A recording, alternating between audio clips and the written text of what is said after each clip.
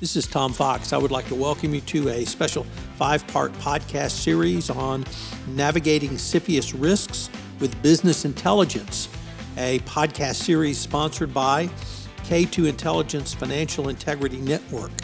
In this podcast series, I visit with Him Das and David Holly to discuss the risks involved in the Committee on Foreign Investments in the U.S. and how best navigate them.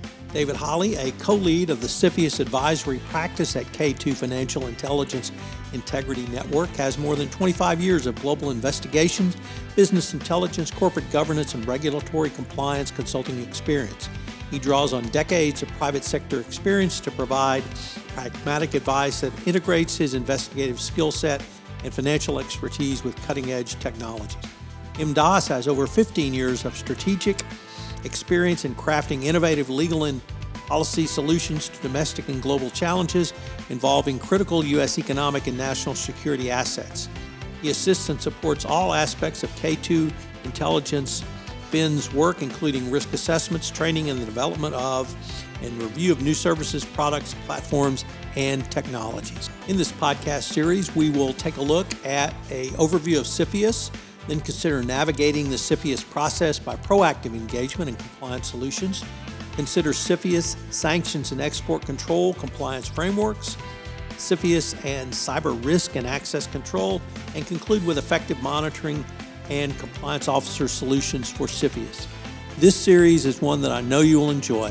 It is a special production of the Compliance Podcast Network, and once again sponsored by the K2 Intelligence Financial Integrity Network. In this episode 1, I visit with David Holly to discuss business intelligence to identify threats and vulnerabilities. So David, CFIUS is something that I think most people have heard of. There's an awareness that something exists out there in the compliance world. There's going to be a little bit more awareness, but in the greater transactional world, in the greater business world, in the greater trade world, it has become extraordinarily important. So I wanted to see in this interview if we might be able to take a little bit of a broad dive into what CFIUS is and how business intelligence can be used to identify threats and vulnerabilities. Could you start by giving us a broad overview of CFIUS? Sure. Thank you. So CFIUS is a government committee charged with protecting U.S. national security by reviewing foreign investment in U.S. business.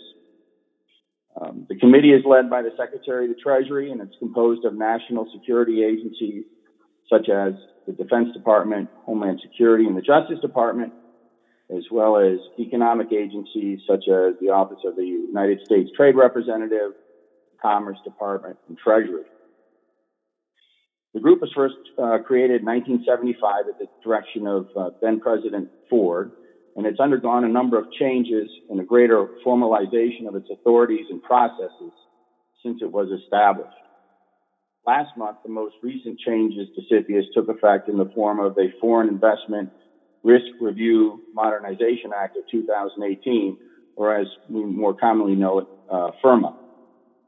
While previously the focus of CFIUS was the examination of transactions that led to foreign control of the U.S. business, FIRMA has expanded the committee's jurisdiction to review a much wider swath of potential transactions.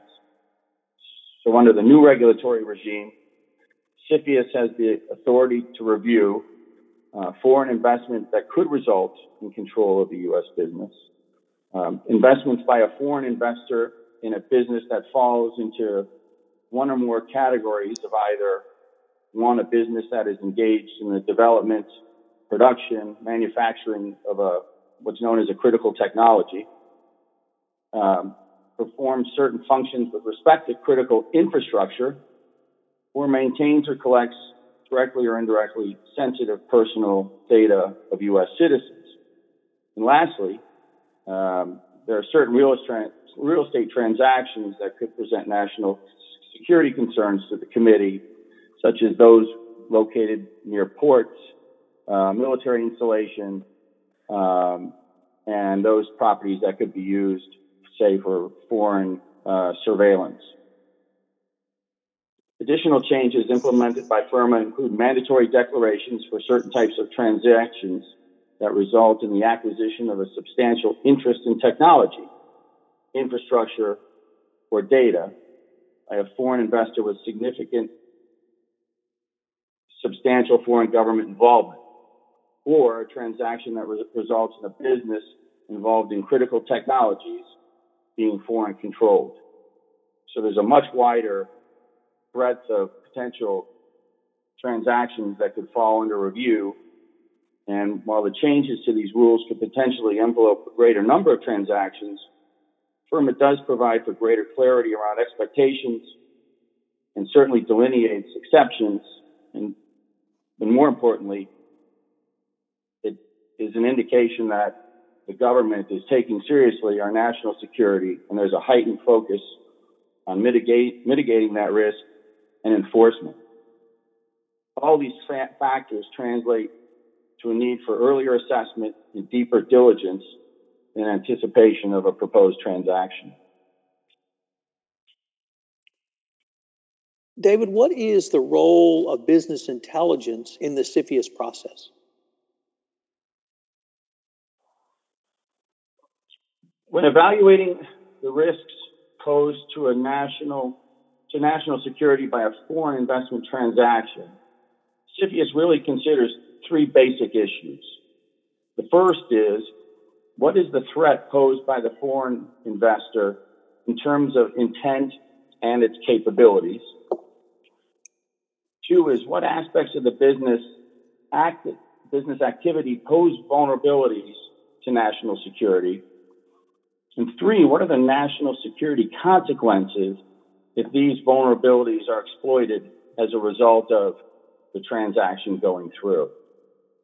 So to get to the bottom of these questions, CFIUS will engage in an analysis to dissect pretty much every aspect of the transaction that could potentially compromise in any way U.S. national security interests. So in advance of a transaction, what we recommend is really undertaking the same kind of methodical, process-driven research to fully understand the nature, the complexities, and the risks presented by the consummation of the transaction. So what's that mean? In that regard, what's frequently persuasive to the analysis is a thorough, independent, and reliable research and investigation, or what we here at K2 call business intelligence, into the factors that make up the threats and vulnerabilities of a proposed deal. In our estimation, independence and reliability are the keys to actionable business intelligence, and knowing where to go for certain answers to key questions is frequently difficult. There's a great chasm from country to country as to what is and what is not publicly available. Knowing what can and cannot be relied upon by way of the public record is critical. And lastly, knowing who to talk to get answers is also important. So the application of business intelligence to the transaction, in the end, is about answering the same questions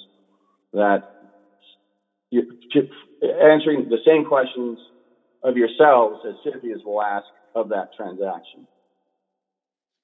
David, that's a great point to ask those questions of yourself before you begin the CFIUS process. Could I maybe expand upon that a little and ask what threats and vulnerabilities should be identified and mitigated in your perspective?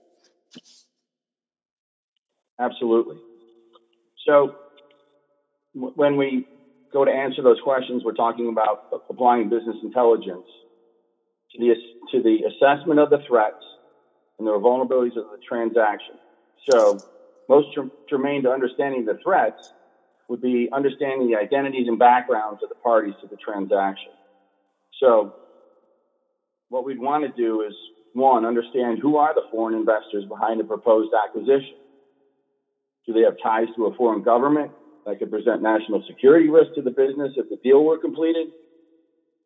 Does the foreign investor have a history or track record of complying or not with U.S. law? We also want to then go a layer deeper, I think, and understand a party to the transaction supply chain and understand how foreign ownership of critical elements of that supply chain could negatively impact national security interests.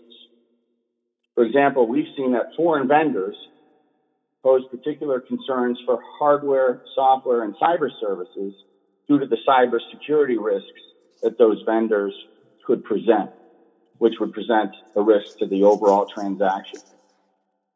We also want to look at understanding the strategic goals of the foreign investor, really trying to satisfy ourselves that the acquisition is not part of a larger plan to adversely impact U.S. technological leadership in a specific area or market. Lastly, we'd want to understand the transaction as it relates to the ability of the foreign investor to gain access to sensitive business information, business data, material non-public technical information, and otherwise understand the degree to which the transaction would allow, for example, the foreign investor to have access through either the board or some other way the same types of sensitive information. So there's really a lot of investigation and diligence that goes on at the outset of the transaction to get to the bottom of CFIUS's first query, which is, what are those threats that this foreign investment poses? On the flip side, and with respect to vulnerabilities, the focus is less on the foreign investor and more on the aspects of the U.S. business that could impact national security if the deal were to be consummated. So, beyond the nature of its business activities and whether, say, it's involved in critical technologies, infrastructure, or maintains volumes of personal data, parties would want to understand the vulnerabilities posed by a completed transaction. So this would involve independently assessing the complete universe of management, operational, and technical controls relevant to safeguarding the critical infrastructure, the technology, or the sensitive information, and their effectiveness, whether it's individually or as a whole. So said another way, what does the U.S. business have in place, and what is the U.S. business doing to ensure that the national security concerns aren't exploited by the foreign investor? So what we would hope to see is a compliance framework around the vulnerabilities, which would assess, for example, access. What are the measures undertaken to limit the access to sensitive data, the critical technology, and operational information? Does the U.S. business have physical controls which would limit literally physical access to the facilities, the sensitive data, preventing unwanted loss, electronic badging, camera surveillance, physical barriers, and who is gaining access? So we want to see some level of personnel screening as it relates to physical controls. There's also, systems controls. So we would want to see the limitation of access to sensitive information and critical controls through such measures as segregating business technology and systems. So if a foreign investor is acquiring a technology that may not be of a sensitive or critical nature, but also has access to, say, large volumes of PII or other information or data, is that delineation and access being done? Are we segregating the foreign investor from the PII and still allowing the access to the other technologies they need to operate the business? As far as systems controls, we're looking at to understand whether there are best practices or standards in place for cybersecurity. So whether it's an NIST standard or an ISO standard, is there system monitoring? Is there a provider in place to monitor access and monitor outflow? Is there penetration testing? Are we actively looking to see that we're making the necessary changes on the go to prevent access as new threats to the networks become available? Protocols and procedures. Does the company have policies and procedures in place that cover proprietary information, intellectual property, trade secret information? Are we doing assessments of our vendors? Are there data use and handling policies? Is there any number of sort of access controls that we would want to look at in order to safeguard from our vulnerabilities? The next thing would be training. We see a lot where organizations have the right sort of access and controls in place, but they're not teaching their employees what is confidential information, what is a trade secret. Are they reinforcing this through continuous training? Are they teaching people how to prevent the loss of PII and other things? Two more, and that would be incident response and reporting. So in the case of, say, a mitigation agreement, which will be talked about later, CFIUS wants to understand how the organization will respond to a breach, or how the organization will respond to a potential data loss. Is there a process for notifying the committee of the failure? Is there a process for remediation?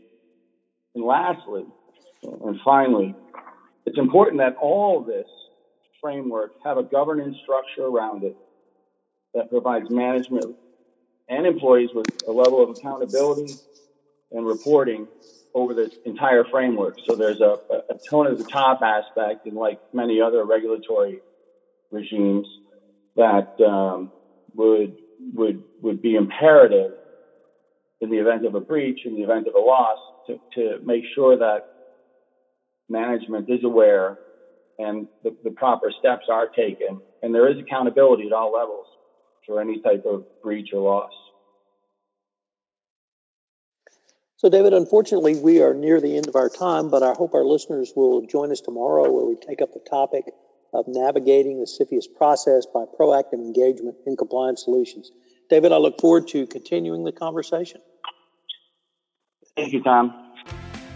Hello, everyone. This is Tom Fox. I'd like to thank you for listening to this episode of our 5-part series on navigating CFIUS risks with business intelligence. I hope you will join us again for another episode. This 5-part series, sponsored by K2 Intelligence Fin, is a special production of the Compliance Podcast Network.